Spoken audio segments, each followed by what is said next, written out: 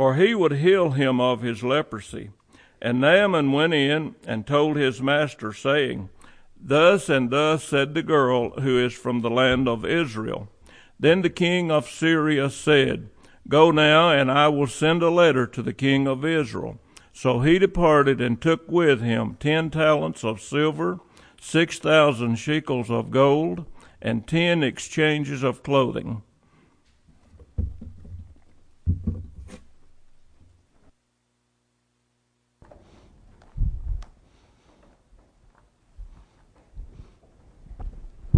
For the most part, we're going to stay in our text this evening, but the sermon actually includes the first 14 verses. So we're going to look at 14 verses in 2 Kings chapter 5.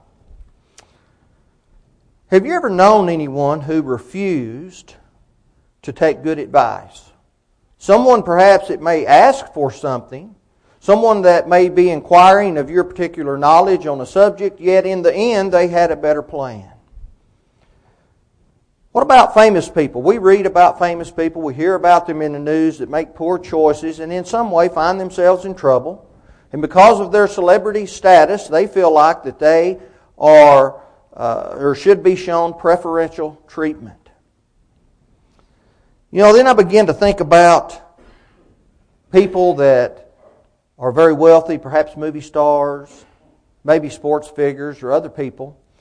And I think how that a lot of them have misused their wealth over the years, have abused it, have not properly used it in the ways that God would have us to use. And have you ever thought, because I know I have, boy, if I had that wealth, what great things I can do and how happy I would be personally. Well, what I think we fail to think of when we have thoughts like that, not that we couldn't do good things with money, but I think what we fail to realize is that having money is not the answer to all of the world's problems. Now, I want to be clear, and I want everybody to understand, there's nothing wrong with having money. I enjoy money. We have to have it if we're going to live, right? But we have to use it for the way God intended. Nothing wrong with being wealthy, nothing wrong with being very wealthy. But we still have to use that money as a tool, and we have to understand exactly what we can do with it and what we can't do with it. When we consider both of these scenarios, whether someone refuses to take good advice or whether someone tries to solve the world's problems financially through a financial means, we look at those two scenarios, and if we look at them long enough and we study them deep enough, we most likely will come to the conclusion that those two lines of thought are flawed in some way. When offered sound advice from someone that knows what they're talking about, and not to accept it is flawed. To believe that we are owed some kind of preferential treatment or that in some way our finances can solve all of our problems, in many ways that is a flawed sense of thinking. With that in mind, I want us to turn our attention to Naaman.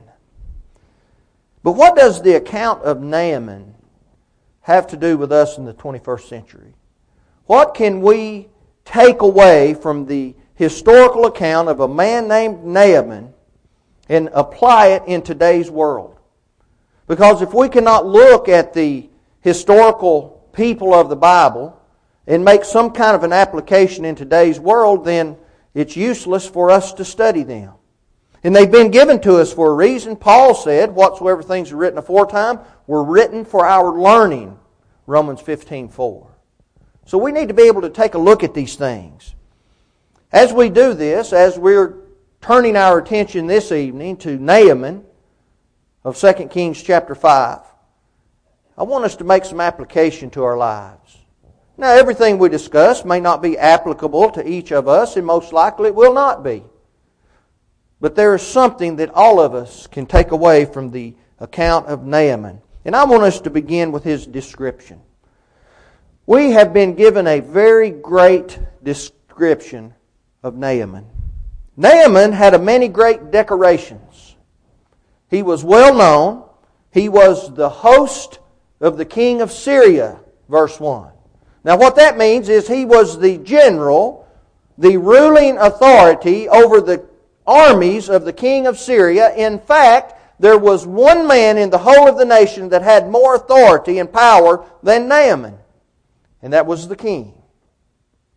Naaman was in charge of and had control of the armies of the king. His description continues saying he was a man of great authority and position. He was popular among the people. And we know that he was because of those great victories that he had against Syria's enemies. In fact, when we look at this idea of Naaman, we learn fairly quickly within the text that he was a man chosen by God and used by God. God used heathen nations a lot throughout the histories of the world. And many of those heathens that were members of those nations became believers in God. And I think by the time we get to the end of this account, we're going to understand that Naaman falls into that category. Upon his head were the laurels of victory, and upon his chest were the medals of honor and valor. Naaman was truly a great man. Furthermore, which was rare in those days, in the oriental courts of the day, when all people took advantage of whatever opportunity they had to be able to dethrone a king or depose a king or to start some kind of a coup, Naaman was a very trusted aide. The king trusted Naaman. It was upon Naaman whom he could depend. And he had all loyalty and trust in this man. He was an honorable man. Not just great with his master, but honorable among the soldiers and the people. He must have been very fair and just. The description continues saying he was also a mighty man in valor, meaning he was courageous and strong in his person. He was the kind of person of whom people would look to for help and who wanted him to lead them because he was a man of action and he was one that could be trusted. The king looked to him because of those very attributes, and the king did trust him. He is reminiscent, really, once we begin to think about it, of Cornelius the centurion of Acts chapter 10, isn't he? Cornelius had many of these great traits and characteristics. I think it's clear to the reader, Naaman had a whole lot going for him. Naaman was in a good place in life. He was well paid for the duties he performed. He was highly thought of in and outside of the palace. But sadly, see, this description of Naaman goes beyond his decorations. The description of Naaman does not stop at him being a great man of valor. There's not a period there. There's a comma. And following that comma are 5 words that also lend themselves to his description. But they're not decorations. It's not a decoration. Something that would be proud to be shown. Not a pin that he could wear upon his chest. Naaman, within his description, had a great disease. But he was a leper. Had a lot of good things going on in his life. But he had some bad things as well. I want us to notice that just because someone is honorable, just because someone has great riches and wealth, does not mean that that individual has everything that he needs. In fact, he may be lacking in a lot of areas and may be lacking in the most important areas of life. And I believe Naaman fits that description. He had a disease. It was a terrible disease. In fact, it was a terminal disease. Now, I don't know how many years of life Naaman had left in him, but it couldn't have been too many, because that's just simply the way leprosy works. He was on a time frame, so to speak. His time was ticking down. When we think of the idea of leprosy, leprosy is also used as a type in the Bible. You have types and you have antitypes. Leprosy is often used in place of the word sin. I want us to think of it this way. Have you ever heard about someone passing away into eternity from this life, and you hear a lot of people say what a great man he was, what a moral, upstanding man he was. He wouldn't lie, he wouldn't steal, he wouldn't cheat, he was faithful to his wife, he loved his children, but He was not a Christian. That's sad, isn't it? Again, I think we see the similarities with Cornelius in that statement. Cornelius had a lot going for him as well, didn't he? But he wasn't a Christian. He was a devout man who believed in God. But that wasn't what he needed. I think when we look at this idea of someone going into eternity, having those characteristics, those are characteristics that we all need to have. But what's the most important characteristic? Being a Christian. Being a faithful Christian. Because if we are faithful Christians, all of those other things will be a part of our lives. The one thing Naaman did have going for him, though, and I think this is a credit to the man, he knew that he had leprosy. He understood that he had something that would take his life, and he knew that he had to do something about it. Before we can ever address a problem, we have to understand that there is a problem, right? Naaman didn't go through life saying, "Oh, I'm okay. My mother or my father never had to deal with leprosy, so I'm not even going to act as if I have leprosy." So that's not what Naaman did. Naaman understood he had a problem. And he had to address that problem. Now, fortunately for him, he was given the opportunity to make the proper decision. Naaman had a servant girl. Now, this little girl was from the northern kingdom of Israel. She came to be in Syria because she was kidnapped. Raiding parties came down from the north. This little girl was jerked up out of her homeland, probably around the age of 14 or 15. Jerked up out of the home of her parents, taken from the presence of her brothers and her sisters, if she had any. Maybe even seen her parents lose their lives, and taken off to a foreign nation and put into slavery. You know, I have an idea as I think about this. If that had happened to me, I might be a little bitter. I might be a little upset about that. I might be wondering, where in the world was God when that was happening to me? I might think of just throwing up my hands and saying, why continue? This is the worst thing that could happen. Where's the God who I've been worshiping all this time? Where's the God that I have been loyal to all of these years when I was kidnapped and taken into a foreign nation? Where is that God? We don't read that, do we? That wasn't her mindset. That sort of reminds me of Joseph. That same thing happened to him, didn't it? I think another application to this may be the fact that when we begin to feel so bad about ourselves, that so many terrible things are happening, there is someone else in the world that has it much worse. I've mentioned this before to a few of us personally. My sister has her youngest son has cystic fibrosis. And last year, thank God, they produced a medication for that little boy that takes care of his type of cystic fibrosis. He went from a maximum lifespan of maybe 40 years to a normal length of life. Not a one of my girls are unhealthy. Sometimes when I get to thinking about how mistreated I've been in this life, I just think of my sister. And not just my sister. There are a lot of people in the world whose children are not as healthy as we'd like for them to be. So when we begin to think something is terribly wrong, we need to look at other people, don't we? I think that's an application from this young girl. Now this young girl, this young slave girl, she didn't give up though, did she? She was evidently very sincere in her service to God and to her new master.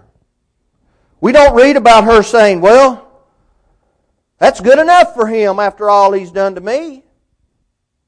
I'm glad he's got leprosy. I'm not going to tell him about the cure. I was stolen from my homeland, taken out of the very arms of my mother. Why would I want to help him? But she appeared to actually have sympathy upon this man, wanting him to get better. And instead of retaliation, she showed great concern for him. I think that's an amazing statement. She had sympathy for the great man of Syria who had made her a slave. And in her is something that we ought to be admiring. I don't see any resentment. I don't see any hatred. But I do see a desire to help. I see a little girl that in her heart there was a yearning that grew from her love for the God of heaven to help someone else. And she remembered Elisha the prophet. Now that has implications about the kind of home she grew up in, doesn't it? Here we have yet another application for today. This little girl was brought up in a home, reared in a family who believed in God. She was brought up to love the God of heaven. She was brought up to believe in the God of heaven, and not just some mental assent. She understood what He could do. And we see it in her life. Look, if we're going to raise children in this world, we're going to rear them up to be what God wants them to be. We have to train them about God, don't we? We have to tell them about who the God of heaven is. We have to allow them to see us live as people who believe in the God of heaven. Notice what Paul said, Ephesians 6 verse 4. He commanded. This is not just a good idea. Anyone that has children, anyone who has a child, has been commanded to bring those children up in the nurture and the admonition of the Lord. Period. And it's not up to the school system to do that. That falls on mom and dad. That is evidently what happened in the case of this little girl. You know, when we begin to look at it, though, helping others is a very Christian concept. It's a very follower of God concept, isn't it? Jesus said this, Luke 6:28. He said, "But I say unto you which hear, love your enemies. Do good to them which hate you. Bless them that curse you, and pray for them which despitefully use you." That sounds just like this little girl, and we don't even know what her name was. But we know all about her, don't we? All that we need to know. Jesus taught us to love all people, not with that brotherly love that is so easy to extend. Now, we're to have that. But it's easy to love someone who loves you back.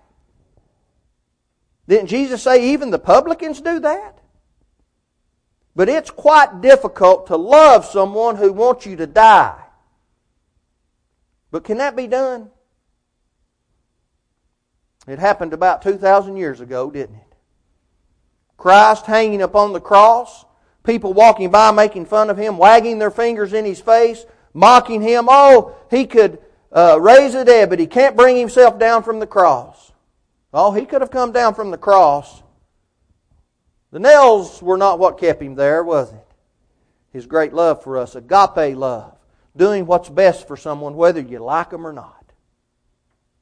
See, we need to understand what love is. Agape love, helping someone. I never could understand. How can I love someone who wants to kill me? I just never could understand it.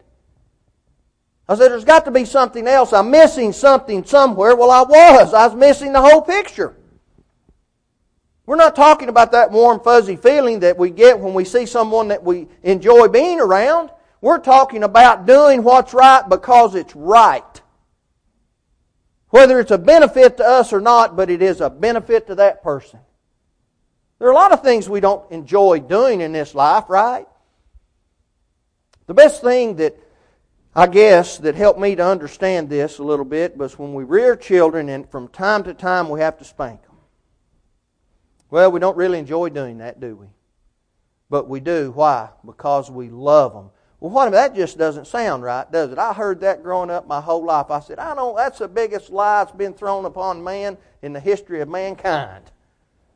You're whipping me because you love me. Well, when I got grown and I started to have children of my own, I understood what my dad was talking about. We don't enjoy that, but we understand if we want to guide them down the right way, we do what's best for them. And sometimes a good old whipping is what's best for them, right? I told Brother Jim Waldron one time when I was in India with him, they had a little trouble out of a brother that had stolen some money and had caused some trouble within the church. I said, now brother, what he needs is a good old whipping. He said, now brother, we can't go whip him. I said, well, if you do it in love, you can go whip him. Of course, I was joking about that, but you see what we're talking about, right? Paul said, Galatians 6, verse 10, as we have therefore opportunity, let us do good unto all men, especially those of the household of faith. Well, this little girl, she went to Naaman's wife, the lady whom she waited upon, and she told her, she said, boy, I wish my master was in my country, because there's a prophet of God down there could heal him from his leprosy. Well, someone overheard that. Went and told Naaman about what the little girl said. See, Naaman now, he saw an opportunity to rid himself of this problem. I want us to notice what he did. This is application for today. What did Naaman do? He said, okay, let me get back with you on that. Naaman didn't have time to get back with someone on that. He was dying. He immediately addressed the problem, didn't he? He saw an opportunity to take care of a problem and he took it. We need to understand how important that is. We cannot wait. We're dying. We can't wait till tomorrow. We've got to do it today. So he decided to do something about his problem. And he believed that girl. I wonder why. Did he believe her simply because she was a slave? I don't think so. I think what we've got here is another application for today. This girl claimed to be a faithful Jew, and evidently that's the way she lived her life. And he saw that. He believed her. He trusted in her. She obviously lived what she preached. And so she put Naaman on the path to taking care of his problem. Now he realized he had a problem. He understood that he had a problem that he didn't have a cure for. He didn't have an answer for that problem, and he realized he needed to do something, and he was in the process of doing it, but he still made a mistake. He went to the wrong person. Oh, boy, doesn't that happen all the time. Now look, if you need someone to teach someone how to lead singing, don't come to me. I'm the wrong person. Okay, you got to know that. I think we got to know our limitations, right? That's one of mine. One of my many. Well, Naaman first, he went to his king. He told the king what he had heard. He told the king that there was a prophet down in the northern kingdom of Israel who could heal him of his leprosy, and he wanted to go there. Well, king wrote a letter, sent Naaman off with the letter, and Naaman makes the same mistake a second time. Goes to the king. Delivered the letter to the king of Israel, but with it he brought a lot of money. Brought a lot of riches. You see, you didn't understand, you can't buy God's favor. God doesn't need money. God created money. It's His anyway, isn't it? Paul said in Acts chapter 17, God doesn't dwell in temples made by the hands of men. You know how these temples looked? Very ornate. Had gold and jewels and all kinds of things. And God doesn't live in a temple made by the hands of men. He won't fit in there. God encompasses everything. And besides, it belongs to Him anyway. See, he was making a mistake. He didn't realize what was good and what wasn't good. Naaman didn't. Have you ever noticed watching some of these televangelists? Sometimes I watch them, and I used to watch them because it was a little bit of comic relief to me, some of the things they would do, but the more I watched them, just the sadder it got. You know, they want money, money, money, send in a little money. You know, there's a brother back in Memphis made a statement to me one time. He said, you ever watch those preachers on TV? They always want you to send in a little seed money. We've heard that, haven't we? Send in a little seed money. Send $10 or $20 but see, the idea is it's seed money, and when you plant it by sending it to them, boy, it comes back and you're going to really reap the benefits. Well, there's only one problem with that. I don't read in the Bible where money's the seed. I read in the Bible where Jesus said the Word, the gospel, is the seed. Let's plant the seed. It doesn't say anything about collecting all the money you can in the world. See, Naaman didn't understand that. He was impressed with riches. All that gold, all that silver, all those changes of clothes that were worth their weight in gold. See, he was on the wrong trail. Well, the king got the letter, right? Oh, he became angry. He became so angry, he tore his clothes. He didn't know what to do. This is the first time he had heard about a man named Naaman with leprosy. What am I going to do? He says, what's he mean bringing this letter to me? Does he think I'm God? Can I bring life back to the dead? He thought he was looking for a fight. He said, this man's coming down here to find a way to go to war with me. Wrong. He misread it, didn't he? He became suspicious of his guest. Here's another present day application. Unlike the little servant girl, what did the king do? Oh, he went to complaining. He didn't know what he was going to do. He was scared. Someone's going to take the kingdom from me. He's worried about material things. He had the same opportunity that the slave girl had, and not one time did he mention Elisha or God. I found myself in that same position before. Having an opportunity, and I didn't mention Jesus or God. I didn't mention anything about the Scriptures. That's a present day application. See, he could have taken the opportunity to point Naaman in the direction of the power of God. But he didn't do it. He thought only of himself. Well, Elisha heard the news. It says the word came to Elisha. And when Elisha heard what was going on, he sent a message to the king. And he said, in verse 8, wherefore hast thou rent thy clothes? Why are you tearing your clothes? Let him come now to me, he said, and he'll know that there's a prophet in Israel. That sounds like a man of confidence, doesn't it? That sounds like someone that's faithful. That sounds like someone who said, I've got an opportunity to teach someone who is not a follower of God. And he took that opportunity. But I want us to notice what followed led to Naaman's disgust. That's our second point.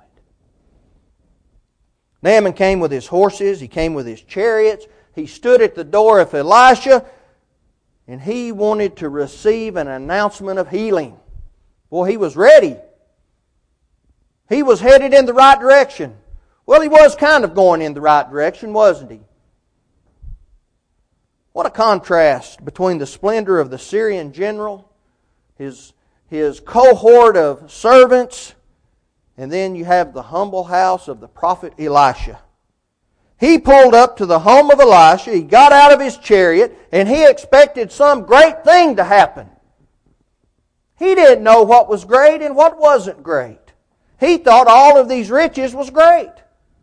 He thought all of these material things was great when he missed what was great. He missed it. Now that didn't happen at Elijah's house. He didn't come out and make a big to-do over Naaman. Naaman was outside with his entourage. Elisha was in the house and he sent out the servant. Didn't hardly go the way Naaman wanted it to go or thought it ought to go. Gehazi comes out and he tells this great man, go down to the river Jordan and dip 7 times and you'll be cleansed. Naaman didn't understand that. You know, when people come to God with a preconceived notion of how it ought to be, don't they normally go away a little bit disappointed? Don't they go away feeling like they've missed out on something that it wasn't what they thought it ought to be? Well, the announcement didn't go the way he wanted, and boy, did he become angry. He was upset. It upset him to the point where he could hardly take it. Notice what he said. He said, "Behold, I thought." You know, when I have a Bible study with someone, I like to sit down and tell them right up front, doesn't matter what I think. Doesn't make a bit of difference what Rick Owens thinks about anything. What matters is, what does God say about it? Right? But you have Naaman, "Behold, I thought." That's a thinking problem. He had backwards thinking. "Behold, I thought, he will surely come out to me and stand and call on the name of the Lord his God and strike his hand over the place and recover the leper." He already had it figured out. Why bother going to Elisha? He already knew how it was supposed to be, didn't he? You see, Naaman, he had a better plan. That's kind of like the person that we talked about in the beginning. They come and they say, "You know, I have some financial problems. What do you think I ought to do?" Well, you tell them. Or they come and they say, "You know, I'm having a little strife in my marriage. What do you think I ought to do?" Well, you tell them. They come and say, "You know, I have a daughter or I have a son and this is going on in their lives. You know, I don't know what to do." And you tell them. And they never take the advice. When we read Titus chapter 3, and the older women are to teach the younger women, and the older men are to teach the younger men, and when the younger men and the younger women go to the older ones and they receive this good advice, but yet they go away with a better plan, what do we expect? See, Naaman had a better plan. He didn't like what he heard. He said, no, it needs to be this way. I'm Naaman. I'm the general of the army. You know who I am. You mean to tell me you're not even going to come out and make a big scene over me? Hey, anyone that knows me wants to get to know me. Didn't mean anything to Elisha. And certainly didn't mean anything to God. That kind of reminds me of Solomon. Proverbs 14 verse 12. Solomon said, "There is a way which seemeth right unto a man, but the end thereof are the ways of death." You see, Naaman was headed in the right direction and then he completely got off track. Naaman was just a gnat's eyelash away from losing his life. "Behold, I thought." But what he thought was not what the prophet did. And that just messed up everything for Naaman. I imagine that he did think, he didn't even have enough respect for me to come out and look at me face to face. He didn't show me the honor I deserved. He didn't come out and heal me right on the spot. That leprous, dying man had the presumption to decide how he ought to be healed. What's the present day application? Naaman had contempt for God's plan. It happens today, every day, all over the world. To him it was ignorant and foolish. He was thinking, why should I go down to this muddy Jordan River? Look at all those rivers I have up in Damascus. Aren't they 10 times as good as this Jordan River? Now this is a crucial moment right here in the life of Naaman. He can go one way or the other. He's already leaning toward the wrong way. And Satan was right on his heels, helping him out. Helping push him so Satan could gain the victory. Just as he does with us every day. Notice how he appealed to Naaman. First, he used reason. Now he said, Naaman, it's not reasonable that they would want you to go get in that water. Any thinking human knows better than that. He argued, are not Abana and Pharpar, rivers of Damascus, better than all the rivers of Israel? That just makes sense, doesn't it? That's reasonable. What do you mean get down into a pool of water and let someone dunk me? I don't understand that. You tell me why I have to do that. That happened during Naaman's time, didn't it? It's happening today. Well, he also played on Naaman's pride. He pointed out to him how he was treated. Well, he didn't even come out and show you any respect, Naaman. Why do you want to listen to that person? The great honorable Naaman came from the king of Syria, Sent by the king of Israel? I paid for services that should have been rendered to me. You see, because he brought the gold and he brought the silver and he brought the clothes, God owed him. Not how it works. We can't buy God's favor. But he was sent to a lowly dwelling of a prophet. And then he just sent away. Without notice. Going down to Jordan. So he went away in a rage. How many people today leave in a rage when they read those words in the Scripture? He that believeth and is baptized shall be saved. He that believeth not shall be damned. Have you ever heard someone say, well, my mother and my father didn't do that. Pastor didn't tell me I need to do that. The preacher didn't say I need to do that. My friend didn't say I need to do that. Doesn't matter what anyone else says, does it? Doesn't matter. Never take the word of a preacher on something that is going to cost you your soul, or the word of anybody else as far as that goes. Read what the Bible says. At that moment, one of the most courageous servants in all of the history of mankind stood up and made his presence known. He said, Father, if the prophet had bade you do some great thing, would you not have done it? Now notice what the man had already done. He came with this entourage of many servants. He brought all kinds of wealth with him. He had already done a great thing, but he couldn't recognize what was great and what wasn't. At least on the Mount of Transfiguration, even though Peter made a terrible mistake, he did say, it's good to be here. He could recognize that. Naaman was so used to the material. He was so used to having his way, he had too much pride he could not yield.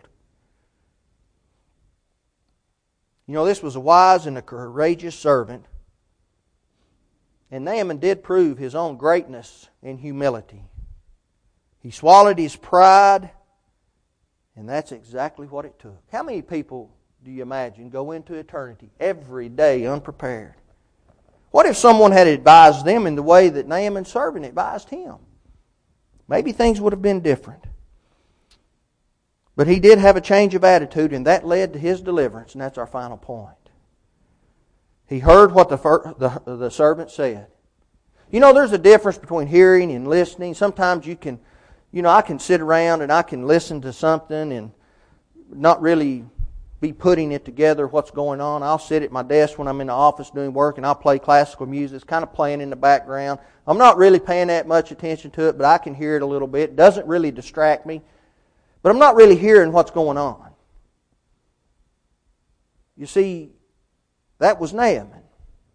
He heard a noise. He heard someone communicating to him. But see, it wasn't what he wanted to hear. And finally, this other servant, he said, why don't you do what the prophet said? And he heard. Then he heard. He listened. See, that problem exists today. Someone says, well, God's plan doesn't make any sense to me. I want us to notice some things. Let's look back over the history of man and commandments that God has given out. If you will notice, often God will give a commandment, and in between that commandment and the receiving of that promise is often an arbitrary command. Why it's in there, I don't know. He'll give a commandment. There'll be another commandment that probably no one truly understands why He asked that, and then the promise. Notice, march around Jericho, then the walls will fall down. Wash in the pool of Bethesda, then you'll be healed. Look on the brazen serpent, and you'll be healed. All of that could have been accomplished without that middle commandment, if God had chosen not to have added it. But He did choose to add it. Why look on the brazen serpent? I don't know why He chose a brazen serpent. Why the pool at Bethesda? Why choose that? Why march around the walls of Jericho? Why not do something else?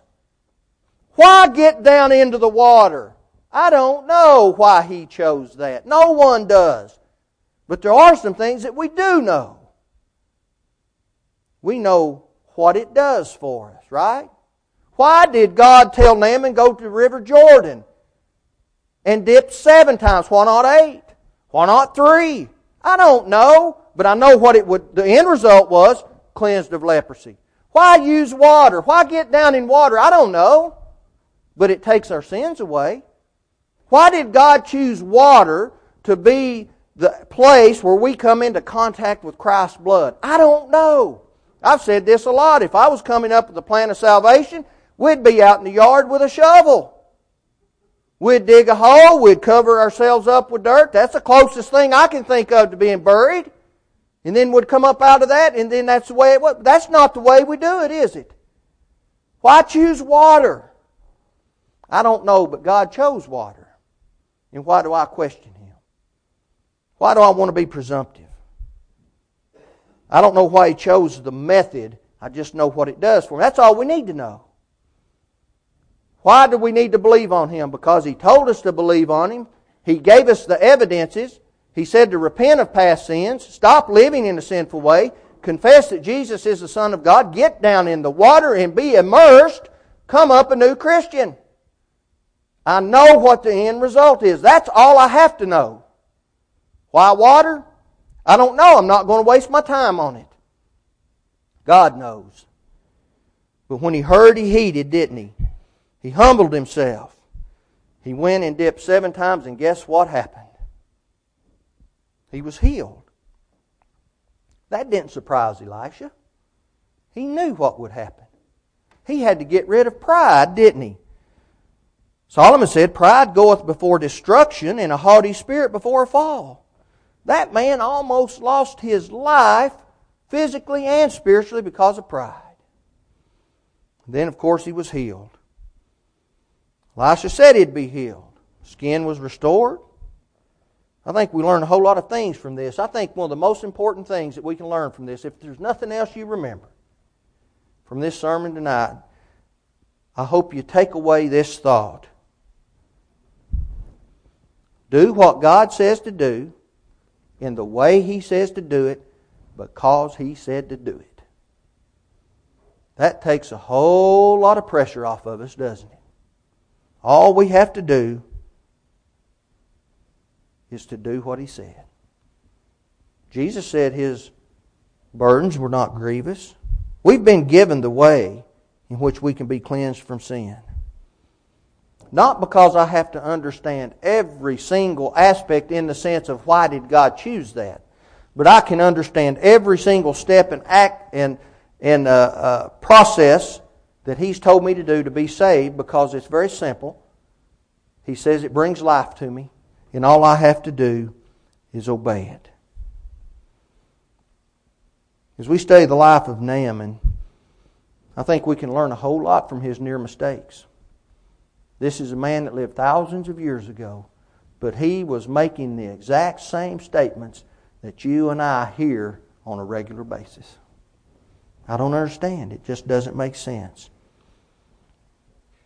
If you need to answer the Lord's invitation tonight, if you need to become a Christian, do that. Do it in the way God said to do it because He said to do it. We talked about how to do that. If you've sinned, you've fallen away, and you haven't been faithful, come back to Him in the way He said to do it because He said to do it. Repentance and confession, prayer, and we're walking in the light again. If you need to answer this invitation, do that as we stand and as we sing.